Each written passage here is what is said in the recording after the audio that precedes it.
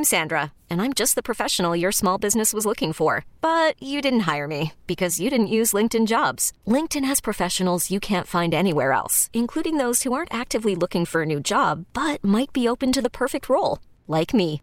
In a given month, over 70% of LinkedIn users don't visit other leading job sites. So if you're not looking on LinkedIn, you'll miss out on great candidates like Sandra. Start hiring professionals like a professional. Post your free job on linkedin.com/recommend today. We get it. Attention spans just aren't what they used to be. Heads in social media and eyes on Netflix. But what do people do with their ears?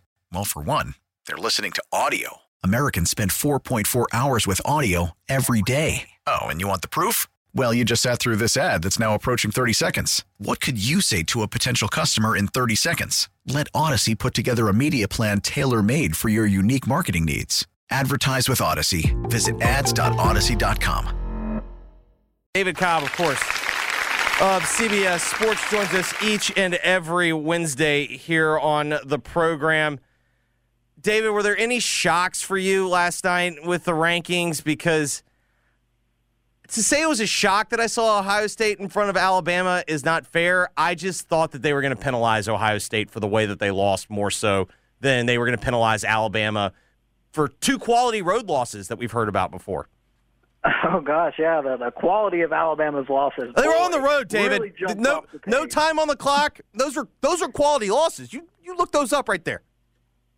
Amazing. Yeah, the fact that Alabama is ahead of Tennessee, I'm not going to say that it shocked me, but it was a little disappointing.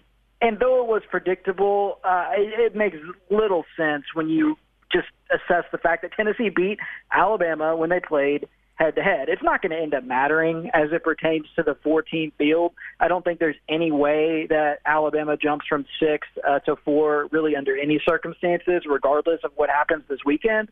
But just the principle of the Crimson Tide being there ahead of Tennessee. Well, it does impact the Sugar Bowl.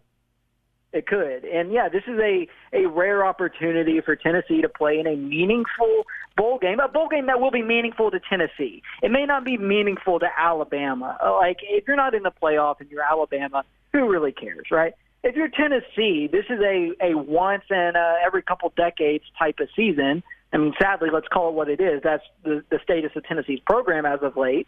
So, yeah, you would love to see Tennessee get a chance to go play in the Sugar Bowl. Their fans would turn out for that. It would be a crazy atmosphere. It would be like Ole Miss going to the Sugar Bowl last year. It would be that type of moment. And it might not happen, you're right, because of the way these rankings are shaping up. Yeah, and, like, it's one of those weird things. It's like, well, neither team plays, so how do you really flip it next week? Like, you know what I mean? Like, I don't know. I don't know. I wasn't that bad out of shape. I guess the big question for me is, do you think who can lose this weekend and still get in? Beyond, I think we both agree Georgia and Michigan can both lose, which ironically I think their losses would probably be worse losses than what USC or TCU could lose to, right? But it feels like they can for sure lose. I think the question is, can USC and TCU lose this weekend and still be in?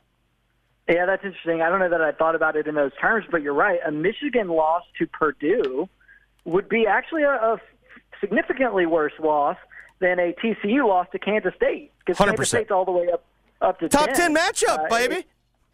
It is. So, I'm with you, though. I think Georgia and Michigan are in. I hope TCU is in. Because even if they lose, to go undefeated through the Big 12 like they did, to me, is really impressive. And I don't know that they're getting the credit they deserve, because the Big 12 is a little lean in terms of, like, the quality of its big brands, like Texas and Oklahoma State being down, and Baylor having a down year after they were on everyone's radar last season. But the reality is every week in the Big 12 is such a dogfight that to come through it undefeated, you deserve to be in if you're TCU. Southern Cal, if they lose, I think Ohio State is in, because that's going to be their second loss. Both those losses are going to be to a Utah team that has 3 losses. And Ohio State's in there with only 1 loss, and that loss is against a Michigan team that's 12-0. So, I basically think the only thing really up for grabs here is that 4th spot and whether it's going to be USC or Ohio State. Okay, forget about how you feel about earning it. This is kind of where I start to get a little hazy. Wouldn't you rather watch, like, if you can only watch one of these games, wouldn't you rather watch Georgia, Ohio State than watch Georgia, TCU?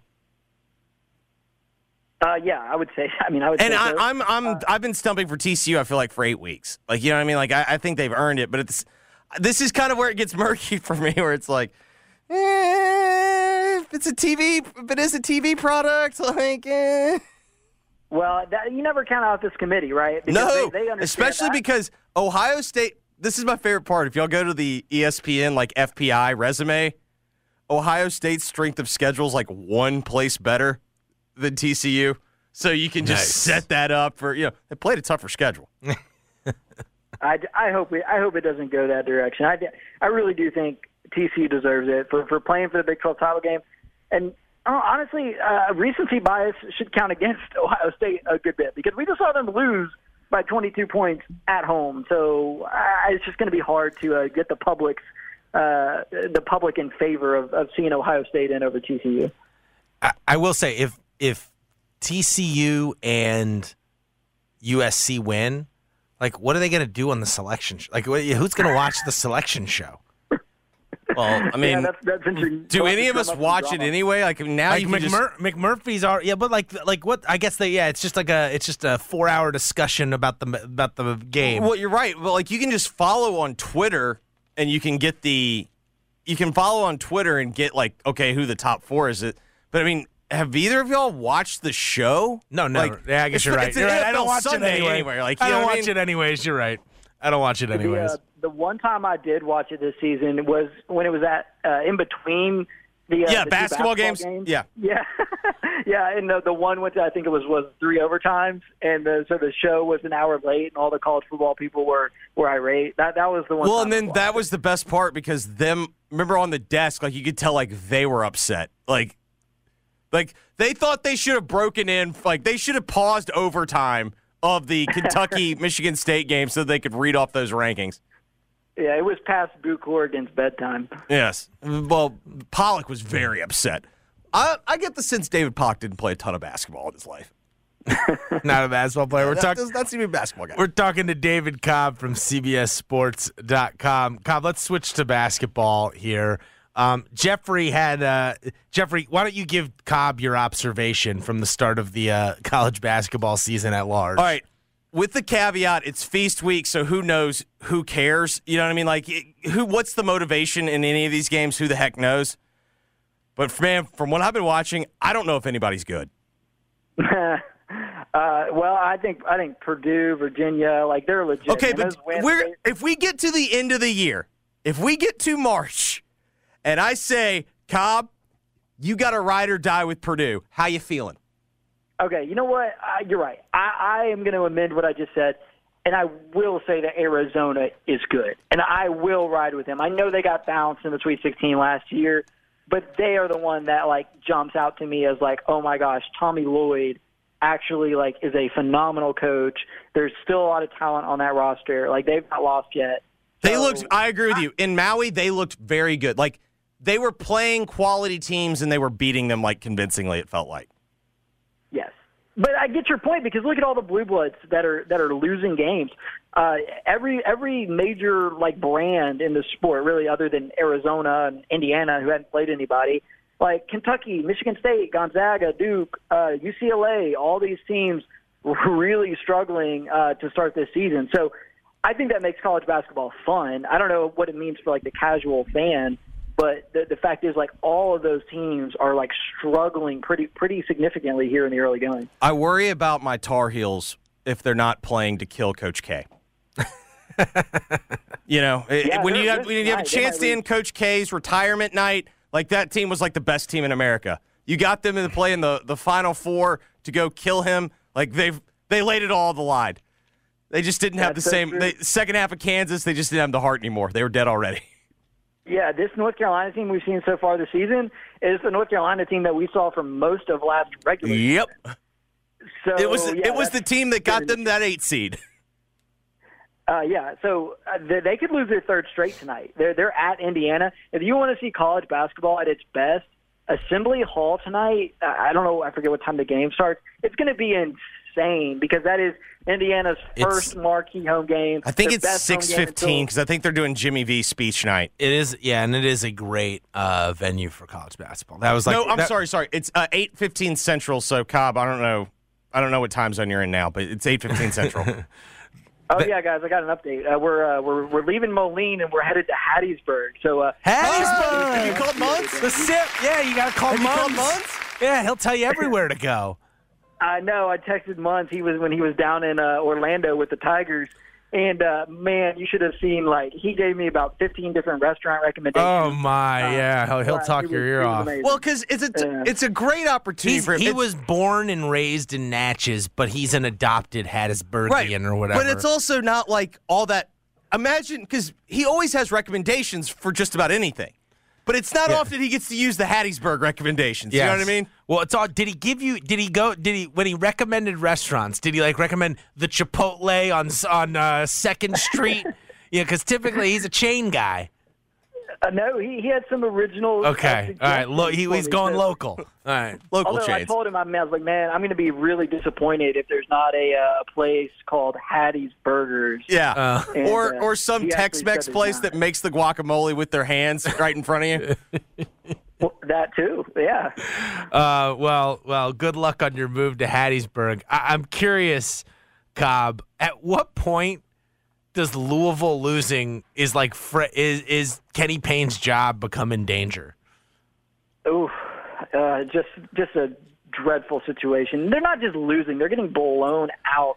And the thing about it, that's not what Mark said. Mark said can I be the spin guy? If they had quote close losses to Bellarmine. Who else did you throw in there? Look. Here, if I'm Kenny Payne and I have to get up at the podium right now. Hold on. If you got to embrace your Ryan Silverfield. What do you mean? Correct. Turn chicken salad. Yeah. Explain why these results are not actually as bad as we think. So they lost to. Listen, this season could be totally different, David. They lose to Bellarmine by 1 to start the year. Lose to Wright State by 1 to start the year. Lose Appalachian State by 1 to start the year. Even if they just lose those first 3 games. Does App State spend any money on basketball? If they win those first 3 games, 3-4 with 4 losses to top 75 KenPom teams, which is what the last 4 have been. He's going with the quality loss argument. I know they were lopsided, but top 75 lopsided. They count the same. We were on the floor. A quad 1 loss no matter what. We saw what good teams look like. Yeah. And they were wearing the other jerseys. They don't, it hurts you in KenPom, but the net does not weigh, okay, it doesn't matter that much. It doesn't matter as much, all right? They'd just be bad instead of oh my God, they're dreadful. But yes, oh my God, they're dreadful. That would be me trying to spin it, but I'm not. You can't spin it. But that's what I'm curious. Can you fire him this year? If it goes. Well, here's my question, Cobb. You might have a better sense of this. Did they hire him just to get DJ Wagner? Because if the answer is yes, doesn't that make it easier to move on?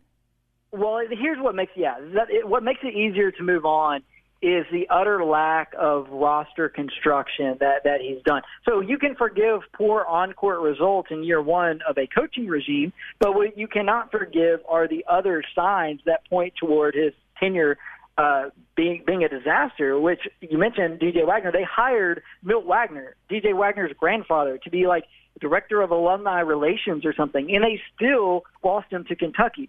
So didn't they originally hire him to be on the staff, and then when they realized that's a conflict of then they re-navigated it and moved Milt to that new position? Isn't that what they did? Either way, it's just a terrible look that you hire the guy's grandfather and then he commits to your arch rival. So yeah, that's part of it. And then this year's roster, in the portal era, the excuses for having a poor roster in year 1 are diminishing. Now, I know Louisville still had the IARP stuff hanging over their head, but you can't tell me there weren't at least a few guards out there who would have been interested in coming to Louisville. It's still Louisville, and even if they had been hit with a postseason ban, it's still a place that should be attractive to certain players. They have one guard. They have one guard on this team. His name is L. Ellis. and they basically are asking him to be John Morant out there with his usage rate. And he's a good player, but he's not nearly that good. And it's just been it's been a disaster. And to me, those are red flags. Like the fact that they, quote unquote, apparently didn't want Amani Bates. Are you kidding me? Like the roster is so bad that Amani Bates would be out there scoring 30 a game for him. So those are red flags to me. Beyond just like the 0-7 start, it's the fact that it doesn't seem like he really knows how to put a roster together.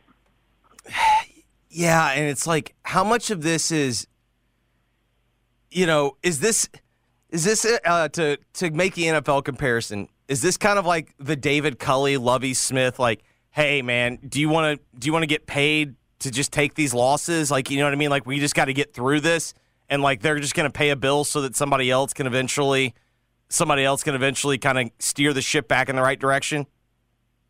Yeah, I think what you got to do, since it's Kenny Payne, it's a beloved former player, you got to give him at least through the end of the season. See, he's recruited at least semi-decently outside of the Wagner debacle.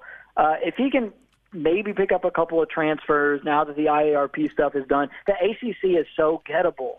It's just a terrible basketball conference right now. I mean, honestly. So give him Well, when you lose a leader, you know what I mean? Not only a leader, Cobb, you lose America's leader. It's tough to just follow it without Coach K. Oh, gosh, yeah. What are we going to do? But honestly, he might just come back. Mark, that's what.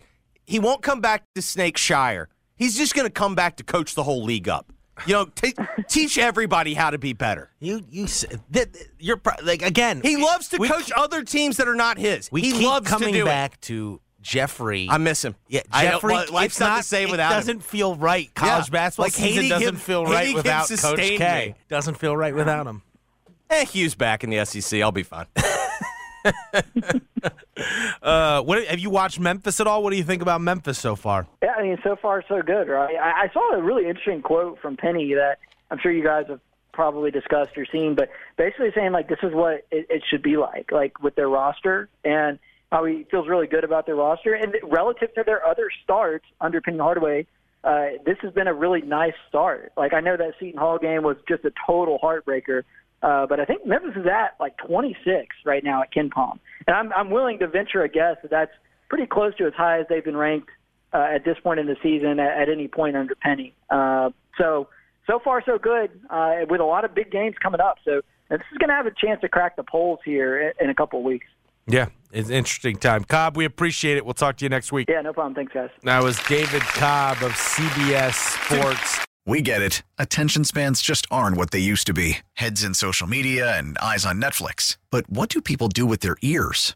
Well, for one, they're listening to audio. Americans spend 4.4 hours with audio every day. Oh, and you want the proof? Well, you just sat through this ad that's now approaching 30 seconds. What could you say to a potential customer in 30 seconds? Let Odyssey put together a media plan tailor-made for your unique marketing needs. Advertise with Odyssey. Visit ads.odyssey.com.